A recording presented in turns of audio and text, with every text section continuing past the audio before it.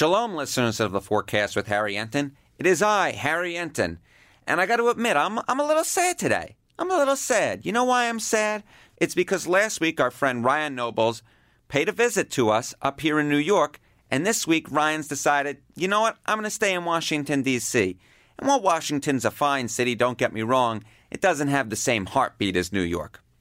Of course, when I was with Ryan last week, we spoke about which candidates had the best launches to their campaigns. Kamala Harris, Beto O'Rourke, Bernie Sanders. One candidate we briefly touched upon was South Bend's own mayor, Mayor Pete. I'm not pronouncing his last name because, truth be told, I've already tried 5 takes and I couldn't quite get it out. So we're just going to call him Mayor Pete. I think there's a little bit more personal level to it, don't you agree? Any event, we spoke about the fact that Mayor Pete seemed to be picking up a lot of momentum following his CNN town hall, and we spoke about the fact that we did see some signs in his Google searches that they were in fact climbing. Well, I got to tell you, a week later, it seems not only were they climbing then, but they're still climbing now. If we look at Mayor Pete's Google searches over the past 2 weeks, there was a greater total number of them than in the 93 weeks prior combined. But of course, Google searches are just Google searches. Has it actually translated to the campaign and the polling in the campaign? It turns out that, in fact, we do believe it has. Quinnipiac University was out with a poll this past week in which 4% of Democratic voters nationwide said that, yes, they would vote for Mayor Pete in a matchup against all the other Democrats in a potential primary. 4% may not seem that high, but keep in mind, Mayor Pete before this in any live interview poll didn't get higher than 1%. A jump from 1% to 4% is actually statistically significant because, remember, the margin of error shrinks the closer you get to 0. Not only that, but 4% actually puts Mayor Pete in a tie for 5th place with Elizabeth Warren. And he's ranking ahead of both Senator Amy Klobuchar and Senator Cory Booker, who I think most people would agree have a reasonable shot of winning the Democratic nomination in 2020. But it's not just this one particular poll where we've seen Mayor Pete on the rise. We've also seen Mayor Pete rise in Iowa. There was one poll there that had him in double digits, another poll that had him in the mid-single digits. Of course, he was only polling at 0% when he got in, so anything above that is an improvement. We can also look at his very favorable ratings. That is, when the different candidates were asked about in a national survey, it says, do you have a very favorable opinion of them, a somewhat favorable opinion, a somewhat unfavorable opinion, or a very unfavorable opinion?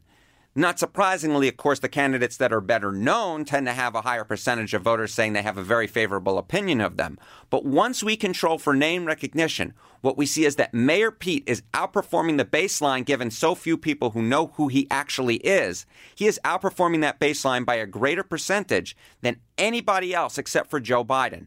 And of course, very favorable opinions are an important facet of this campaign because if you are trying to predict where someone's going to end up in the polls, in the horse race eventually, the very favorable percentage usually does a better job of that than anything else.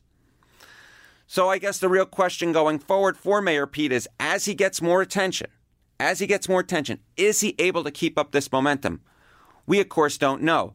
But what I will say is I do expect he'll be getting more attention going forward than he is so far. Because keep in mind, even though he's getting more Google searches than pretty much all the other candidates at this particular point, except for maybe Beto O'Rourke, the news media hasn't caught up to that attention. In fact, Elizabeth Warren has had about 4.5 times as many mentions in newspapers nationwide than the mayor of South Bend, yet he is outranking her in Google searches.